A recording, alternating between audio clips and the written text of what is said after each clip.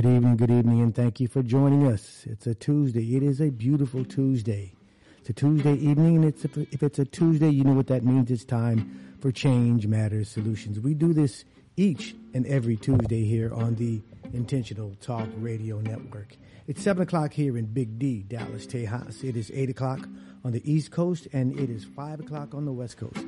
And if you're in the Mountain Time Zone, hey, you do the math. We've got another great show lined up for you, so stick and stay and don't go away. And remember, tell a neighbor, tell a friend about the Change Matters movement. I'm your host, Kenny Hendrix. And I am your host, Collette Williams. And as Kenny Hendrix says, stick and stay, don't go away. And you know I like to repeat that. I think that's cute. So stick and stay. Do not go away. Be right here. Take this ride with us. We are the movement. We are the Change Matters movement. And it's a Tuesday. And it is the end of the month. And tomorrow is the beginning of the last month of the year. Are you folks ready for it? It's already December. It's already December and we're still in COVID. Don't you see this mask I have on? We're still in COVID. I remember we are still in COVID. I remember the headline in 20 that said, we may have to be masking up through 2022. And basically here we are. And here we are. Because it's going to be 22 in a minute. Don't close your eyes. Don't blink because you'll miss it. It is already 22. And remember, we're doing things in other places because it's already January, February, March. Come on. Time is going by so very fast. Oh my God. Oh my God. What's in the headlines, Ken? Shooting outside of Detroit, some suburb outside of Detroit. I believe 3 people dead, several others wounded at another high school. Oh, at a high school. Yep.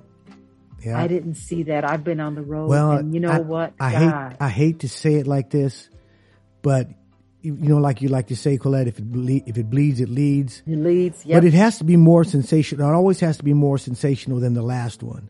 So each shooting has got to be more sensational to get more airtime. Yes. And nobody's been able to beat the guy out of Las Vegas yet. So if you've noticed the past few shootings, it's in the news for a day or two, and then it just kind of goes away. Oh, so God, you got to beat more than, 53, 63 people to get wall-to-wall coverage all week. I mean, they report it, and then it's gone. That's how callous we've become. That's how accustomed to it we've become. Oh, it's just another one, you know. Yeah. And that's the way people feel. Oh, it's just another one. It's part of the fabric. It's the way of the world. Can't get away from it. It's the daily dialogue. Another shooting. Oh, that goes on all the time. Like here in California, another high-speed chase. That goes on all the time. It's every day. This is the high-speed chase capital of the country. No place else. So these things that don't make any sense, it's a shame that we've become so callous and so numb to these things that at one point they didn't happen like this. No. So when it happened, it stunned everybody. Not nowadays. It's just typical. It's the same thing when you're driving down the street and here comes an emergency vehicle. People don't even pull over anymore. People don't pull over. They don't give the emergency vehicle the right of way. People just keep right on going. And if the vehicle has to stop and wait for somebody to make a turn or get out of the intersection, the emergency vehicle stops. People don't stop for emergency vehicles. I think it's horrible. Whether that vehicle is coming or going, they don't know what's going on, but people don't stop for it. And it just never ceases to amaze me. I don't ever want to be that callous. We are in a place that I don't know that we've ever been. We've got all this technology. Things are going really beautifully from a technology standpoint. I mean, you could call anybody on the face of the earth, anywhere, no matter where they are. It doesn't matter. You don't have to know where they are. Call their number. You can basically call space. If you've got people up on the space, you can call space. They have. Remember those kids who spoke? Exactly. When they were up there? Yeah. But we are doing some of the dumbest things that the human beings have ever done. Yes. Yeah. You know, so we're going very high here. And on the other hand, we are devolving. We're evolving at one point, and at another point, we're devolving. It's Yes. just a shame, the types of things that you see. I don't know if you've looked at some of the videos about what's going on in down in Kensington, Philadelphia. The drug use and people just standing on the streets. They're so high on drugs they can't stand up and they can't fall down. Just bent over on the streets, all over the streets. Just it's like zombies. It really is like zombies. It's and insane. People are thinking that the vaccination is going to turn them into a zombie in 5 years. But you got your zombies right there from drugs, and it's not the vaccine. Nope. So come on. This is just, it's so out of hand. It is so out of hand. But you know what? As we said last year, people refuse to be spiritual. They refuse to humble themselves. They've turned away. There is a higher being. We've talked about it, and people just don't care anymore. Everything is so robotic. Everything is so technical. People don't have feelings anymore. That's why have you seen the concert what's that guy's name? The Astroworld concert? No. Heck no. Justin Timberlake. No, what's going on with that? Justin Timberlake did a concert and he used artificial intelligence. He used robots in his performance. He's off to the side and the robot is doing all of the choreography. Incredible. Scary. Incredible. How in the world? And you see the robot, this artificial intelligence, come out on stage, and they showed Justin Timberlake over on the side, the right side of the stage, and everything that he does, the robot does it. Wow. Too scary. Too scary. Did you know, Switch Reels, did you know that Chris Cuomo is suspended because of his brother? I saw something about that. I didn't get the whole thing, so. Yeah, he's suspended. They need to leave him alone. Leave those Cuomos alone. And Bill Cosby slammed the Me Too movement. Things are so out of hand. They are just so out of hand. I can't think of a way to reel everything back in. We're going to do a show on that. We just have to do a show on that. Let's get our guests in here because this is Giving Tuesday. Everyone is supposed to be a part of the giving movement. But you know what? Unfortunately, I know that they're talking about this all over the place, but I hope people are doing this. I hope people have humbled themselves. They've come to realize that we have to do this together. I don't know. And maybe our guests this evening can enlighten us on that. Maybe they'll have a better idea of what that is. We've got Andrea Ferrero. Hope I've said her last name correct. Andrea Ferrero.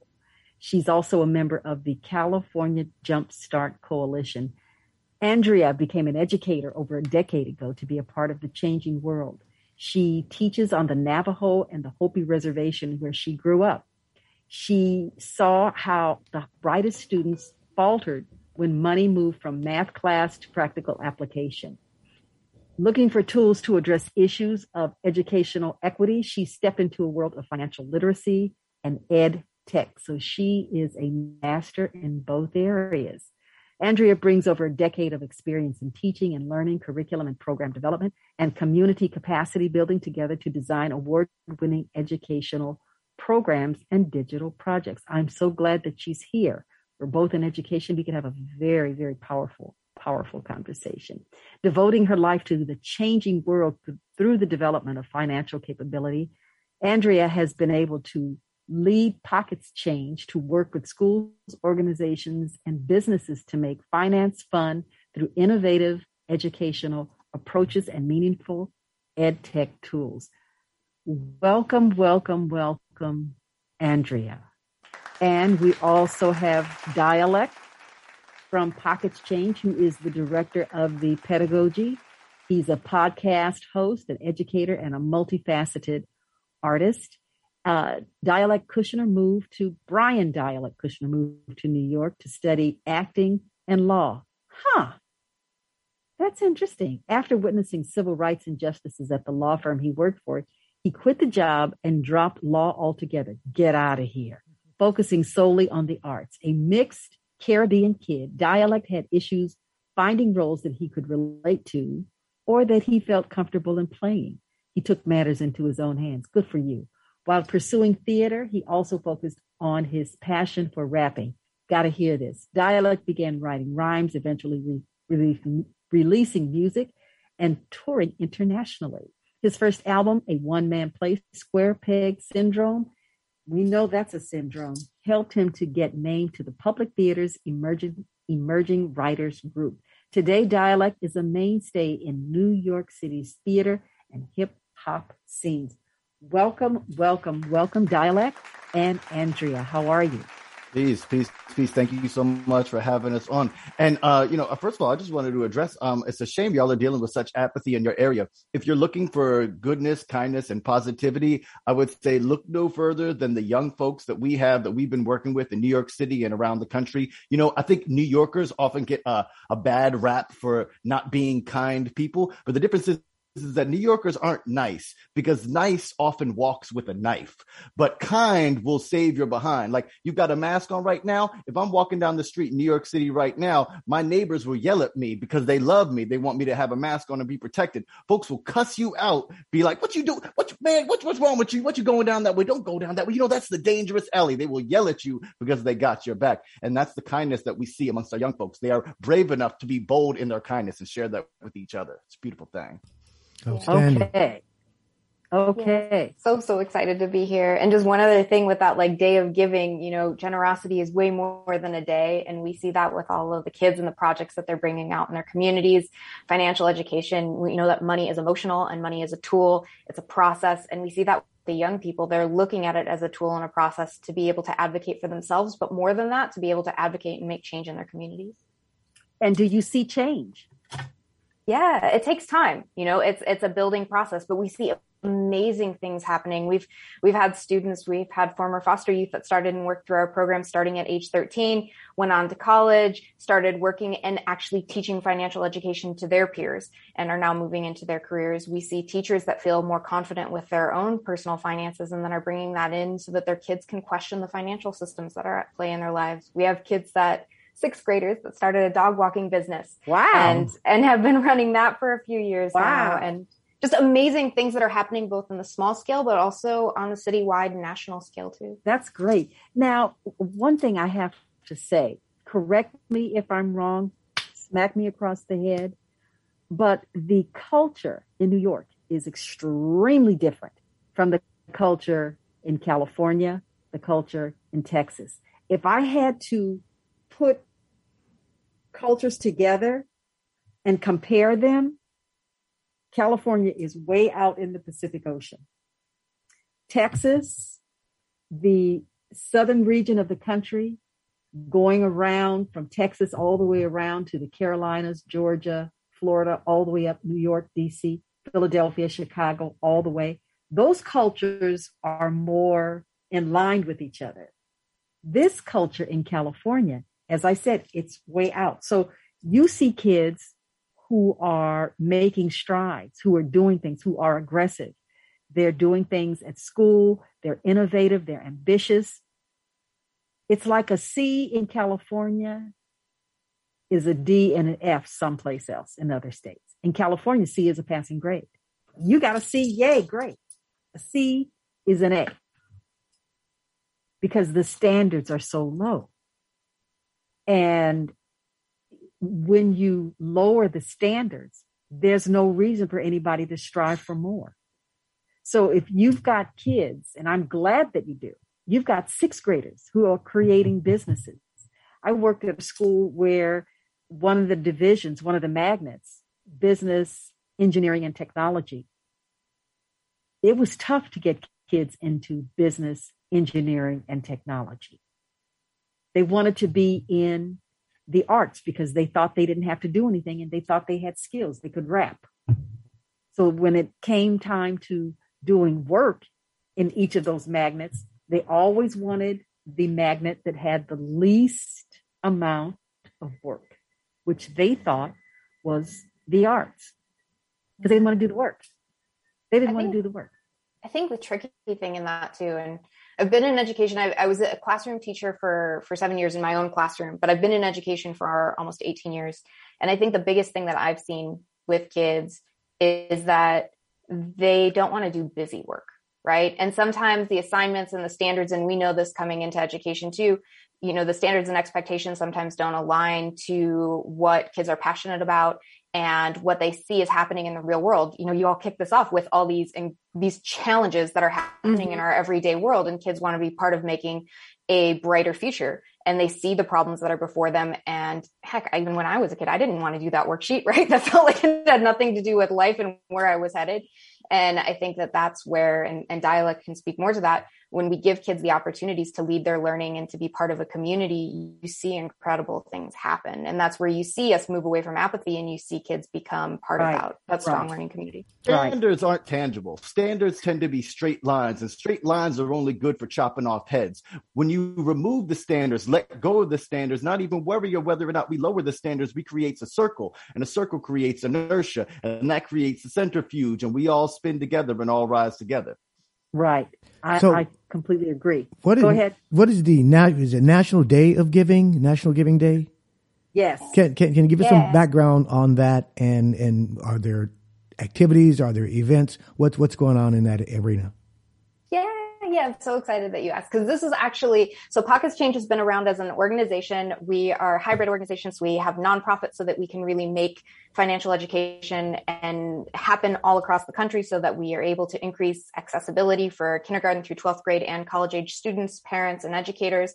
So we are a part of Giving Tuesday in that we're asking people to support and give funds to our organization in order to increase financial education access for kids all across the country. So $25 donation, if you go to pocketschange.com/donate, $25 can provide access to financial education for a student. And that's where you see these incredible things move forward. Day of Giving has been around for a long time. It's a chance for nonprofits to really shine a light on incredible work that's happening across the country and globally. And the idea behind Giving Tuesday is that we're going to open our minds and our hearts and our wallets too, to being able to create change through generosity and to really focus on philanthropy as individual givers. And that individual giving can be $5, it can be $10, it can be $100, that it all comes together to make change. I want to be real honest with y'all about this. Giving Tuesday and all of this is a gimmick. It's a marketing scheme, but that's not necessarily a bad thing. A thing that we tell our students that is a gimmick is not a bad thing if you mean it, if it's real to you. These same type of gimmicks and marketing schemes have been used by nefarious companies who want to harm us or take money, extract money out of our communities. And we've learned the science behind that. We use those same things, like Andrea is saying, to be able to shed lights on the organizations who are doing things with people's best interests in mind. So we can use those fun, gimmicky, creative ways to get folks to get together. On a financial tip. Sorry about that. I forget. Muted. So it says here, let me bring it back up. Yeah. So Pockets Change is an organization that was started by Andrea. Was it started by you? It was myself, and it was co-founded also by Dialect's wife. Dialect's wife, Pamela Capaldi, who's an incredible financial planner. She also has an organization, got to plug it, Brunch and Budget, where you can have a meal and dig into your own finances as an adult. Definitely check out the podcast. And Dialect is the co-host of that Brunch and Budget podcast and does incredible work around the racial wealth divide. And Dialect actually is the one that came into our organization. We had been a few years into work. Hold on. Don't be skipping over y'all. I came in and I did some stuff, but but the Andrea and Pam founded it. When was it y'all founded? I don't know the story. You tell the thing. Let me jump over your part though. Come on. 2009. Pam and I met, we were teaching summer camps for really wealthy students. and we were teaching for another organization, and we were wait. Summer camps for really wealthy students? Yeah, I was going to say. Right. And I had, wow. That sounds like a cush gig to me. So go ahead. Yeah, exactly. I mean, almost all summer camps are for really wealthy students, but that's a whole nother thing. It is a whole other thing. And the thing is, though, is like, it's not the communities that we grew up in. And what we found ourselves talking about when we would finish the day is that why didn't we get access to that when we were kids? And why didn't the communities that we grew up in have access to financial education, and how important that was? And that was really the heart and the catalyst of us starting to bring our skills together. I had already been working in education for a while. Pamela was in financial planning and education. We brought those skills together to really grow what Pockets changes today. And it started off, with a curriculum for middle school, and it has expanded since then from, ages 6 to 60, having intergenerational learning with workshops and professional development. And great. I want to ask this question. I'm going to ask this question, and it's sitting right here on this page. Why hip hop and finance? Now, that's Collette and I are boomers, and so we don't.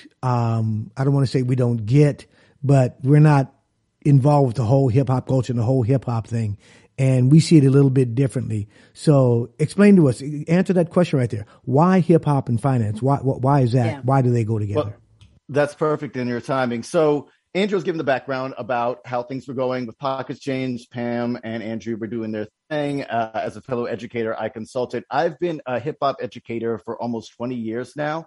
And the reason I say a hip hop educator, not just like I'm a rapper who teaches, is that hip hop education, it's similar to Montessori, design thinking, project-based learning, social emotional learning, a lot of those other types of things, in that it changes the idea of what hierarchy is.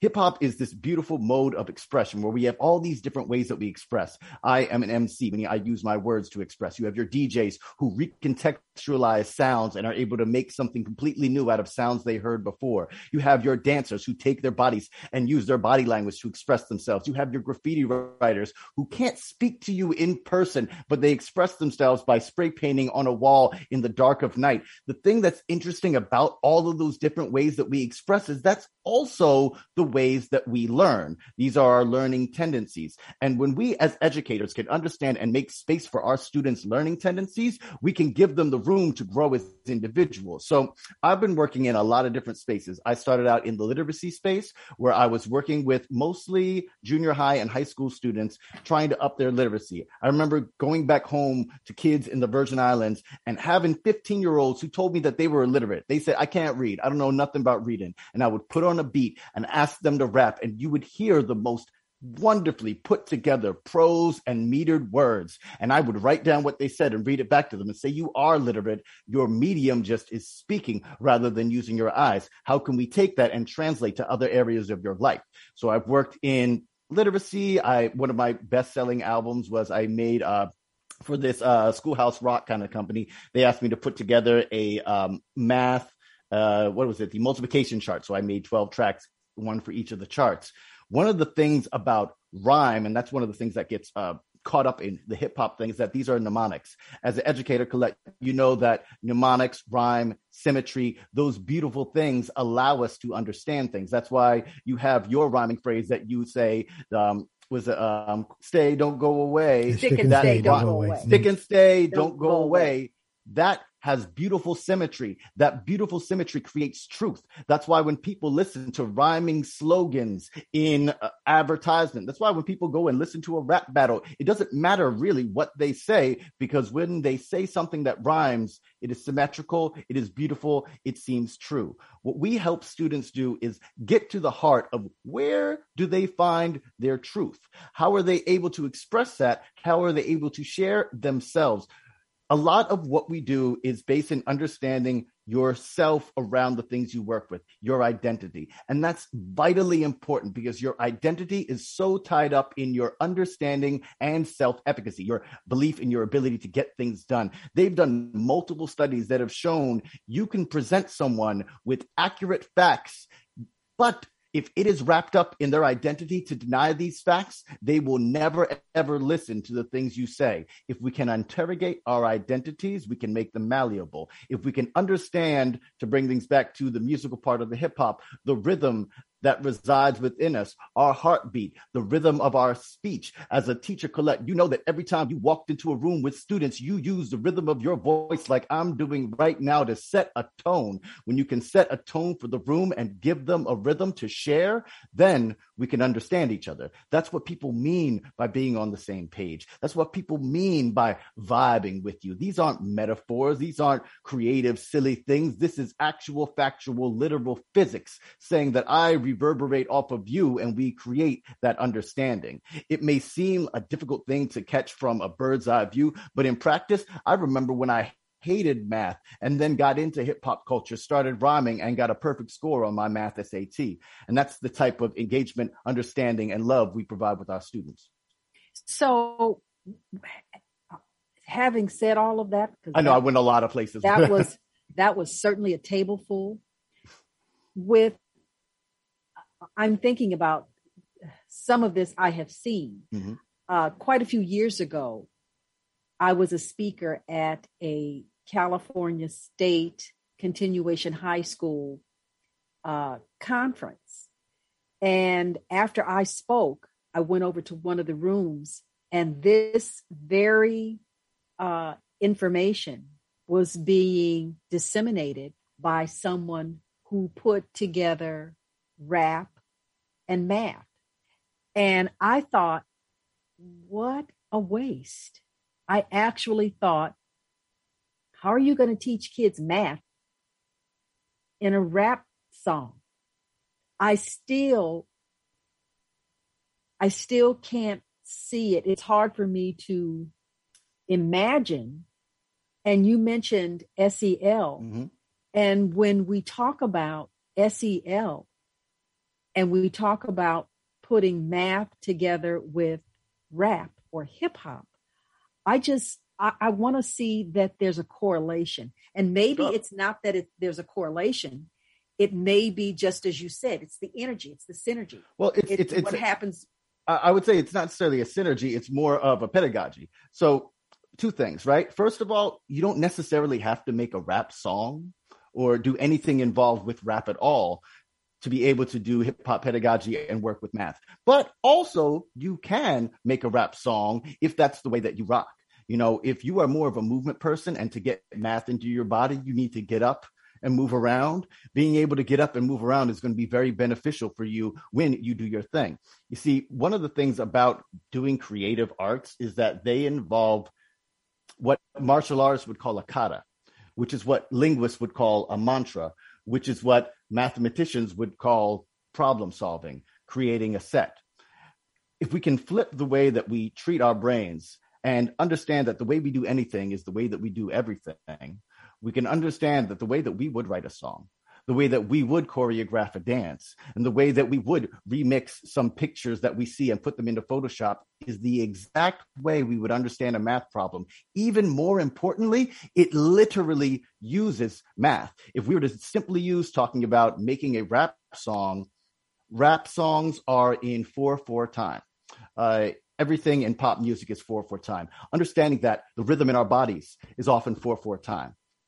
We can get students to understand the two-step, how the two-step works out to a 4x4 equation, how 4 4s makes a 16, which every kid knows the 16 bars is the bars that you rap in a rap song. If you can inherently, without having to move a muscle, just by bobbing your head, just by listening along, be able to count to 16 on a beat you haven't heard before, you are engaging in math in physical ways. I see.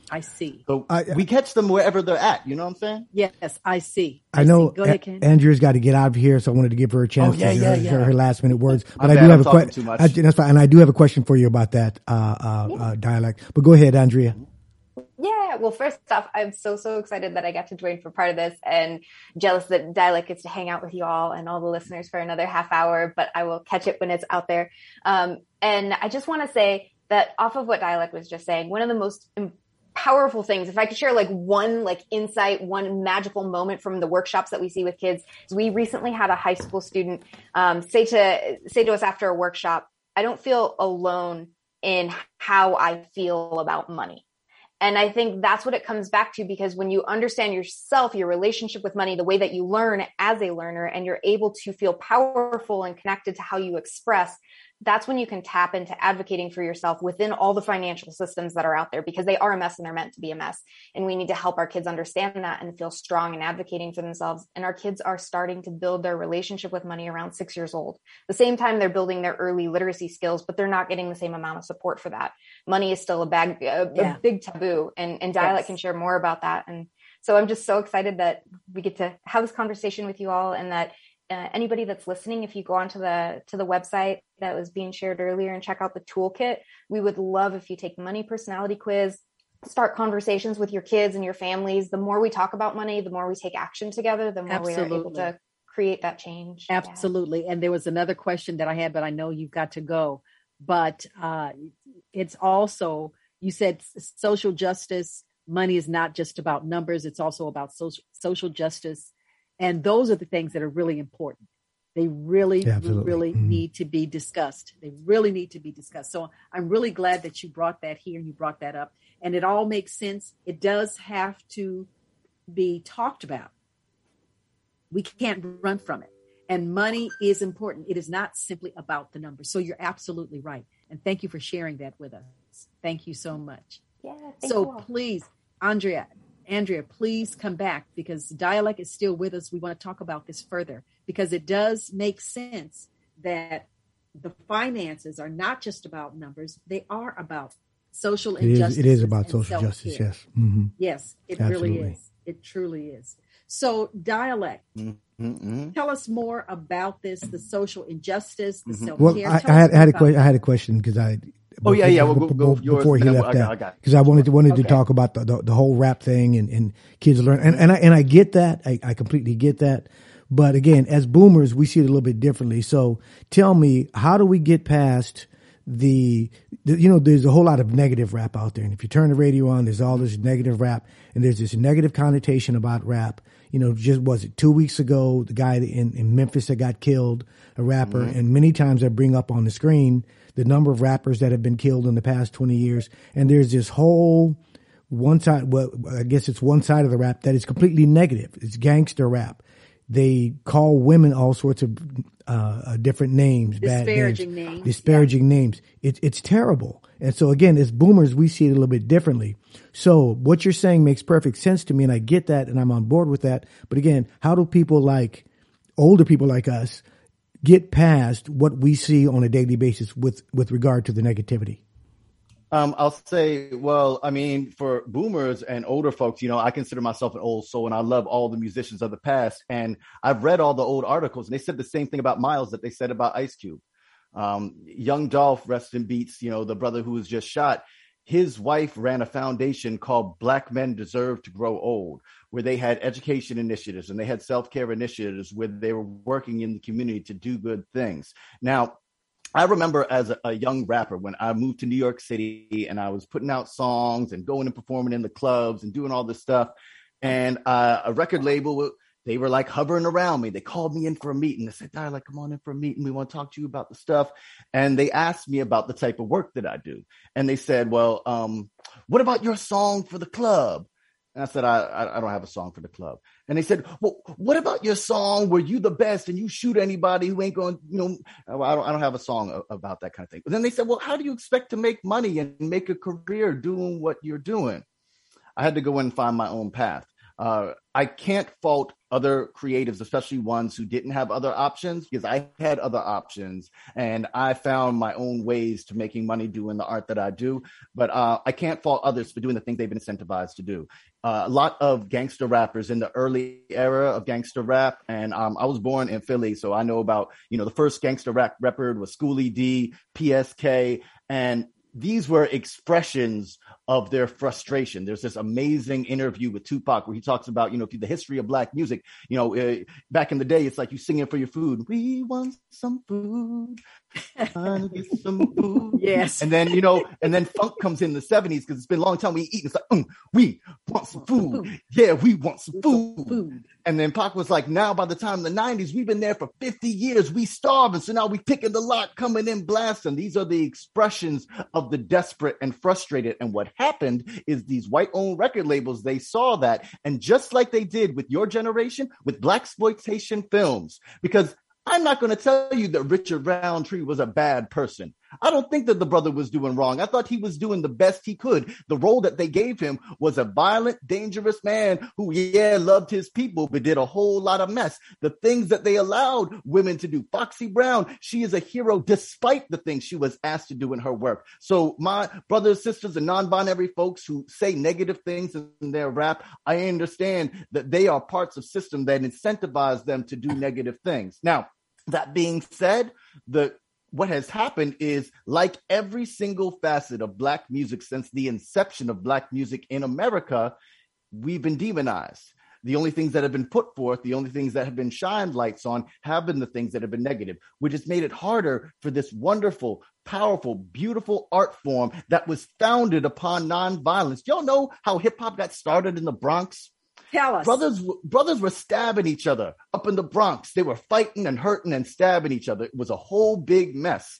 And the DJs from the area, they said, hey guys, why y'all stabbing each other? That's wild. Yo, everybody likes to do this dance, the uprock dance. It was this new upright dance. It was like the precursor to breakdancing. Like they hadn't gotten on the floor. It's just this like little move. And they're like, instead of stabbing each other, can we have a contest to see who's better at the dance? And then after you decide who's better at the dance, we could squash it. And the DJs would plug something illegally, plug in their turntables into the light outside on the street because they didn't have anywhere. They weren't allowing folks to have no parties and congregate in spaces because they couldn't afford it. So they put this out here in the park and they built community and they had people get down and get together and have each other's back and protect each other. As a young kid, when I moved to New York to get into the acting world, I saw that it was a little bit too racist, a little bit too sexist, a little bit too gross in every kind of way. I went straight to the Bronx in Crotona Park and saw them same old hip hoppers still rocking, still building, still creating community. The other day, I was just at the groundbreaking for the Universal Hip Hop Museum, and I got to meet Melly Mel's daughter and grandkids. And these are folks who are the children of folks who were not necessarily rich and famous, but ones who built and set a rhythm that other people could ride on. They showed them a path towards doing things in a way that works for them. That's the point of creativity. What did Adrienne Marie Brown say? The point of the artist is to make the revolution irresistible. We all have our part in where we are. Collette, you were talking about, I was surprised I hadn't heard that bio in a while about how I was trying to be a lawyer and then I felt that I needed to leave. I was working for these lawyers who represented the police who shot Amadou Diallo. I was like 19 or 20 years old. I was in the mail room and doing some paralegal kind of stuff, trying to learn from them. They did music law and all that. And I saw them walk in the room popping champagne bottles after they got those police acquitted. And I went and talked to the lawyers, the ones that I liked, the ones I respected, and said, what can I do? I'm trying to do different. I'm trying to change things.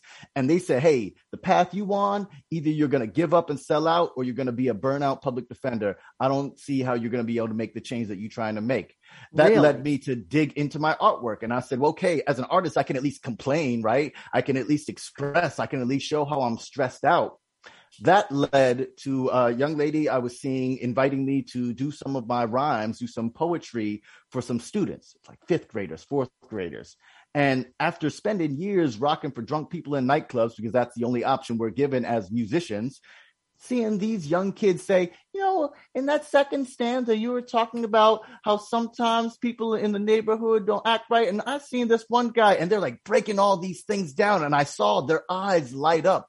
And I saw when I asked them about what's going on in their lives and if they can write their own stories, how they would be able to express things they weren't able to tell their teachers, the reasons why they were doing poorly in school, the reasons why they were preoccupied, the reasons why they were stressed. I was like, wow, this is a way I can make change. I went back home to St. Croix, where we're a colonized place. St. Croix is like Puerto Rico, where we don't get to vote for president, but we have the highest rate of military enlistment. We have to take the ASVAB, mandatory. That's not mandatory in the States, but it's mandatory for us. And I went back home. Hey, hang on, the ASVAB? Yeah, that's the test to see if you test to qualify for the military. Okay. Yes. Yeah, I took it. I got a high score in it, and then I was recruited. I had military dudes come picking me up after school in their BMW and taking me to Pizza Hut, trying to push me on some, we're going to give you some money for college to go do your thing. My mentor, actually, the one who taught me to rap, an amazing rhymer, amazing artist, went and then was gone for 4 years. When I went on my first tour, I had to do it without him because he was up in the military. And, love to everybody who does military service. You choose the path you're in, but it seems weird when we're not even able to vote for the people who make the decisions and what we're doing. We have a lot of hardships. There's a lot of financial difficulties. And back home, there's not a lot of trust in our education systems because we don't have a lot of access to things. I went back home and I worked with the students there. And the most uplifting and heartbreaking thing is when I went and performed in front of them, showed them all the negativity. I put together this show, Collette was talking about, Square Peg Syndrome, where I talked about being a mixed race kid in Pennsylvania, where there was what they called a race riot, which meant that the same cops that was teaching us DARE was chasing down all the black kids, and my little high yellow behind was caught in the middle and all of that. When I told my students in St. Croix about me getting locked up and having to spend an overnight for doing nothing at all, they're up and hooping and hollering because they connected, because they understood, because my identity matched theirs. That meant they believed me. That meant they understood me. That meant they would listen. That meant they would learn. Wow. Feel me? Wow. Did you say you feel me? Well, and that's a literal thing too, right? To say I feel you means I viscerally understand you. I love words so much, as you can see. I study the history of them, and yeah, very good. You could keep going because I'm so intrigued. I'm blown away. I do want to talk a little bit about the social justice thing you brought up, Please. And I feel like I can say this one a little bit more succinctly. And before you get started, We've got some people here that want to ask questions of you. Most definitely. Let's wrap. Well, I'm gonna keep this one pretty succinct. So Back in the day, I remember this great speech by Huey Newton from the Panthers, where he was telling the brothers and sisters, hey, to the best of your ability, have your papers, have your ID, have your stuff together. Because if you don't have your stuff together, the cops can run up on you and take you off the street and jail you. Mm-hmm. Nowadays, that's less likely. It still does happen. But nowadays, you know how they take you out of the game? Money. If you got a bad credit score, you're going to have trouble getting a job. You got it. You have trouble getting an apartment. Your insurance is going to be higher. If you don't have savings, when they throw you, and folks, I have gotten weird numbers and bills, things thrown at me. When they throw you those numbers, you go into debt. You have to do other things. You can't do the gig you wanted to do. You have to take this other job. It takes you out the game. So what we do, we call it a little bit of triage. We say that getting your finances together is an act of revolution because it's the first step. Because if you can put yourself in a place where financially they can't take you out of the game, then you can be a change maker. You're absolutely right. And let me say this. I live in Dallas, but I'm from California, but I was in LA visiting my son a couple of weeks ago, and he lives in the Hollywood area. And it happens all over LA, where they do street cleaning on certain days. So, and where he lives, there's a lot of apartments, and there's no parking in the apartments, none. So they have to park on the streets. So certain days you have to get up early in the morning and get out and move your car to the opposite side of the street, so they don't come and ticket your car and, God forbid, and tow it. And if they tow it, they're going to keep it for a minimum of 30 days. And little things like that. They do that to keep poor people poor. So if you're on your way, you've got something going on. Okay, I'm making a little bit of money. I'm saving a little. Oh, crap. I forgot to move my car. And one day he said last year, they did, he was actually out of town and came back, and they had put, they were doing some work on the streets, but he didn't know. And he got back like just in time before they started work to move his car. Otherwise, he would have been ticketed and towed. But they do these things just to keep poor people poor. Just like in LA, his car, I'm in Dallas. I've got to drive a Range Rover. It cost me $75 to register that car. My son drives an Acura in LA. It costs $300 to register that car. It's insane. Let's insane. Yeah, let's go ahead and let the people start asking the questions. And so I'm glad you brought that up. I'm trying to get my daughter to register her car where she bought it in Atlanta. Do not register your car in California. Do not. Expensive. You will be set back $500 or $1,000. Yeah. It's you will insane. be set back. It's crazy. It's the same. It's the same in New York. By the way, I do want to shout out. There's a great book that talks about this phenomenon called "Land of the Fee" by this brother Devin Fergus. He's a great cat who explains how they took a lot of the money things that were already being legally done. When they're repealing Jim Crow era laws and things like that, they had to use subterfuge to still be extracting money out of people. And these small fees you're talking about is a major part of that. Absolutely. It's crazy. Let's go to Theta Redwine. Hey, Theta. Hello. Hey, Theta. And I really enjoyed his comments regarding the students in music. I taught inner city, and the children are very, very, and it was in Dixon Circle, which is one of the highest crime areas in the Dallas area. We used rhythm and music. I was teaching reading language arts, and it worked beautifully. My question is, how was rap instrumental in your perfect SAT score? Would you elaborate on that? Oh, yeah. Yeah. So this is, mind you, this is far before I was an educator, so I wasn't top of mind, really aware of what was going on. But I always had trouble getting into the groove with math. I would stare at the page and the numbers would kind of mean nothing to me. I understood it and I was good at it in rote ways, but it didn't work for me. When I started rhyming, I started listening to numbers more. I was looking for them more, and I was looking for the ways that they connected. As a rapper, and specifically as a rapper, as a verbal person, I was looking for different types of rhymes. You wanted to sound impressive. You wanted to have the next flibbity-jibbity, multiple syrupy kind of thing to sound interesting and funny. And to do that, I had to try changing time signatures. I had to try changing tempo, pitch, and all of these things that were using math. And as I became more aware of that, my mind started putting the actual numbers to the actions that I was doing. Wow. Okay. Theta? Yes, I did. Okay. I also wanted to ask, how would one, what would I Google in order to find more information on the way you're helping youth via music? In other words, from an educational perspective, where would I go? Yeah, most definitely. You can go to Pockets Change, Pockets with a S, change.com. It's actually a Gertrude Stein quote that money is always the same, but the pockets change. If you go to that website, we have a lot of resources. There were a few introductory workshops. I have one rhythm-based one that actually teaches you some of the basics of rap and improvisational rap. That is some easy stuff to do. And also things dealing with your feelings, with your emotions, and how your understanding of your relationship with money can make you understand the decisions you want to make with money. Thank you. So Dialect, when you talk about money and when you talk about numbers, you're talking about self-care. Elaborate on how where the correlation is between money, numbers, and self-care. That too is an area that should be dealt with and should be talked about, because people don't understand how that correlates and how their lives intersect with money and dollars and numbers. They just don't get it. They think it's all separate, and it really isn't.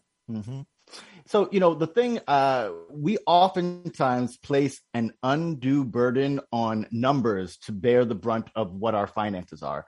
Finances aren't really that much about numbers. They're much more about how our feelings make us use numbers. Like, there's the old trick of like, if we put something for $19.95 instead of $20, the number there is going to, that's a little bit of a trick. Or the ones where they'd like, it's $1 for a small, $1.50 for a medium, and $1.70 for a large. You don't really need all that, but $1.70 sounds like a good deal because it's only 20 cents more. So you get that. Yeah, those numbers are numbers things. But the real point is, do you know when that works on us? It works on us when we're worn down. We're smart people. Like, there's this thing, I know you know this as educators, like they tell us a lot that like our students are dumb, and they're not dumb, and we're not dumb. We're not dumb. We're not wrong. We're not alone. Like, we are much smarter than we think. And oftentimes we're more likely to outsmart ourselves. And we know that Popeye's chicken is wafting that smell. I don't know, y'all got lots of good barbecue spots, but over here in New York, Popeye's is big. It's all over. My subway stops right above there, and they're wafting that Popeye smell. And I don't bother with it. Usually I'm good. I'm smart. I know what they're trying to trick me. Yeah. But when it's been a long week, when I'm beat down, they might get me. You know how it is when you're beat down. Oh, yeah, sure. Uh-huh. People can, even if someone's like, hey, come do this thing, and you didn't want to do it, but when you're worn out, you don't even know how to tell them no. Yes, yes. Money and our decisions and our emotions are all wrapped up. A lot of times we spend money to make ourselves feel better, to replenish our willpower so we can say no to other stuff. We teach something about how a lot of the things that we're told we should feel guilty about that we spend money on, the things people will say, like your clothes, your shoes, going out to eat. Some of us really value those things. You know, that kid who's got the big mohawk and they spent hours on it and they make sure that they walk out. If they don't feel, again, bringing back to identity, if they don't feel like themselves, they're not going to make the right decisions. Mm-hmm. If you don't stay up all night waiting in line to get that pair of sneakers that are going to make you feel like you're worn down. Mm-hmm. And that money that you saved, not buying that thing that you love, that feels real to you, you don't end up saving that money 9 times out of 10. You end up spending it on stuff you don't care about, stuff other people want you to care about. Mm-hmm. So what we do, and this is inherent in the creative part, but also in the SEL of what we're doing in terms of what self-care really is understand what matters to you. And it doesn't matter if it matters to me. I don't have to like your sneakers, but if that means something to you, you make space for them. And if you make space in your budget, you will be able to spend more money on the things that you love while also saving money by not spending money on the random stuff that other folks want to get out of you. Right. It's about taking these feelings and breaking them down into spreadsheets. And that takes a lot of creativity. So isn't it also more about understanding and having a relationship with money? Because we've got folks who talk about the relationship that we must have with money. And you're so right. You're so right on when you're talking about taking away a credit score. You can't do anything if your credit score sucks. Okay, I was talking to someone and I asked, what is your credit score? And somebody said 5. That ain't funny. Wow. that ain't funny. Okay. So, but it was not until recently that everybody talks about the credit score. They talk about money. They talk about, California, I'll never stop talking about California. I was in Beverly Hills today, and I passed by the old 76 station on Santa Monica Boulevard, turns into Burton Way. Gas is $6.59 a gallon for premium. $6.59. That blows my mind. $6.59. Okay. And people are paying it. People will pay it. And people are paying it. But what do you have a few yards down? And I do mean a few yards down from that 76 station. That's $6.59 a gallon. A few yards down on the center medium, the island, are about 10 tents for homeless people. 10 tents where homeless people have created encampments in Beverly Hills. So when the homeless people say, get stopped, and the officer says, where do you live? And the homeless person says, Beverly Hills. He ain't lying. He ain't lying. It may not be in a dwelling, but he's certainly living in Beverly Hills on the street. There is no shame here, whether it's about money or it's about integrity. And there is no integrity here. Let's get that clear. There is no integrity here. Well, how do you have? Go ahead. I was going to say, you was talking about rappers dying and something. I'm also a student of activists. Integrity will get you killed. It's why a lot of people may have integrity, but they won't show it. Again, love to the folks who are brave enough to show it and to face those dangers, and also love to the people who are like, I got to take care of my family. I want to talk a little bit about what you're saying about these personalities and the vibes. We have a test on our site. I'm going to put up the link. It's a personality test, pocketschange.com/personality. It's just a 2-question test, and it's basically about your relationship and your history with money. I'm a money monk. It's the answer B for 1 and B for 2. And I'll tell you a little bit. I talk about this in my workshops all the time. I mentioned being a mixed kid because, identity is in a lot of the work that I do. But in terms of finances, my racial identity matters a lot. You were talking about kids in Philly being strung out on drugs and being lost. I lost my brother to drugs in Philly in the 1980s, where things were much worse, horrifyingly worse. I mean, the mayor dropped a bomb on the city, kind of worse. And when it comes to our relationships with money, I didn't realize that I was mixed or that being mixed mattered until my dad died when I was 10. And the white Jewish side of my family decided they didn't like me having a black mom or me being a black kid. And they decided to do everything they could to keep money out of our hands. We went from comfortably middle class and being able to take care of ourselves to dead broke and having to move in with my mom's sister, trying to get our stuff together and figuring it out. I was stressed and I did everything I could to get money. I was that young hustling kid making sure that I had something so I could put in my mom's purse so we could take care of ourselves. And by the time I was 17 and I graduated and I went up for college, I hated money. I hated it desperately. And any money that I got, I spent it. I gave it to my friends. I put it out of my hands because I knew that it was a harmful thing that only broke people up and messed stuff up. That was my relationship. But I had, like you say, some kind of integrity or some kind of intentionality like this show. And I appreciate y'all on that. I had intentions with what I wanted to do with the world. I knew that folks back home in St. Croix were despondent and out of money. I knew that people here in New York, they didn't have their stuff together. And if I wanted to help people out, I needed to, just like we teach now, I needed to have my base together. And I needed to understand my relationship with money, understand why I had these feelings. These feelings don't go away. Collette, Kenny, I tell this, I've been doing this 5-6 years now, and I've done this speech hundreds of times. And every time I do it, I'm reliving being back and 10 years old again. And my Jewish family says, you ain't family. It's okay that these feelings don't go away. I mean, it's not okay, but it's going to have to be okay. We have to feel these feelings, be real with them and understand them so that we can actually get through them. And the first step is addressing them. Wow. you know how to channel heavy stuff. Yeah, you know how to channel those feelings, right? So because we got to have y'all back. Absolutely. What's on the horizon for you, Dyalect? You and the organization and the movement. What's on the horizon for you guys? Yeah, most definitely. So we have a lot of workshops and we have a lot of teacher trainings we're going to be doing in the new year. We are going to be doing our second annual Fin Fest. We did one last year where the thing you're talking about, making rap songs about personal finance. One of the things I do like about rap is its ability to be a journalist for the community. You know, MC means move the crowd, motivate the community and all that good stuff. So we made this contest where we put up just some Google folders of of financial lessons, the racial wealth divide, history of things, giving folks the information. We put together beats that high school students made, and we sent a call to students from around the country and said, check out this information.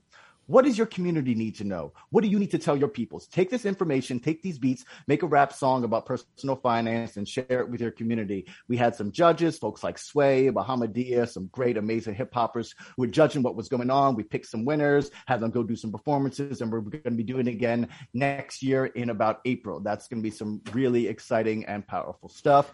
I also still do make music myself. I have a remix I'm going to be dropping in couple of weeks. I'm not quite sure exactly when I'm going to be doing it. I work with this wonderful gentleman, Sly Fifth Avenue, this horn player, a jazz cat, who he's well known for putting together Dr. Dre's The Chronic as an orchestral piece. And he made this beautiful remix of a song I made called Preach to the Choir, because you got to preach to the choir so you know what to sing. And we're going to be putting that in out in a little bit. I was telling you how I have a love of words. I'm a bit of an etymologist, and I make some videos about my museum of dead words. I built this museum out of all the words that basically power structures have killed that we've used for liberation. I don't know if y'all noticed the word woke was killed about 3 weeks ago. They finally put a knife into it, and it's been a big old mess. So I'm going to be putting out a video I'll share with y'all, so I'd love to get y'all opinion on it, about how the death of the word and its use in our community has been harmful for us. So we have creative endeavors. Yes. So we have creative endeavors we're going to be dropping. We have some educational calls. And if anybody wants to get involved in Pockets Change, please go to pocketschange.com. Give us a ring. In any way, if you're trying to change the lives of students, if you are an educator yourself, if you are a creative, we want all of the creatives in all the communities. You know, I had this dream right before the pandemic, and y'all are involved in this. I want all the journalists, all of the artists, all of the social workers, all of the policy people to all get together with the activists so that in every every community, we have that hand that makes a fist so we can knock it down. Wow. Outstanding. You are incredible. Before I say what I need to say, I want to let Leonard Collins in here for a second, because I know he's got something to say. Leonard. Yeah, hold on a second. First of all, amazing Dialect. show. Can you hear me? Yeah, we got you, Leonard. Yeah. Okay. And young man, you are amazing. Thank you so much. I keep everybody, I keep reading it. I have my glasses on and I'm laughing at myself because they keep saying dialect, right? Yeah. I'm saying, that's not the way you spell it. Now, I know it is. Dialect's not spelled that way. That's not how you And then spell that. I heard the rapping part. I said, oh, okay. I got it now. Okay, I got it now. But what I wanted to say, and we've always said, one of the things this organization, Intentional Talk, is we need to have a younger generation take the lead. And we kind of use ourselves as counselors, so to speak, because it is your time. Yeah. And because of your intellect, I was just wondering, because I have two things I want to say. I was just wondering, have you decided to have, I'm using the word franchise, but I think that you might want to consider teaching people how to speak the way you speak and get them to understand that, because something like this, like I said, you could be in Texas, but we're all over the United States. Yes. Your way of thinking needs to be nationwide. That's the other thing I wanted to say. The second thing I wanted to say is, when we're talking about our finances, one of the things that we have lost is we set the game. Okay. Now we're following the game. So we have to get back to setting the standards. Yeah. So for example, I'm working on a project right now, right? So you know how we were talking about credit score. There was a time when credit score was good at 600. You were the bomb at 600. Now they laugh at you. It's just common. You have people at 850. So what in the project that I'm working on, one of the things that I've said is grade point average. To play sports, you got to have a 2.75 or a 3.0, right? To play academic sports, right? Collegiate sports.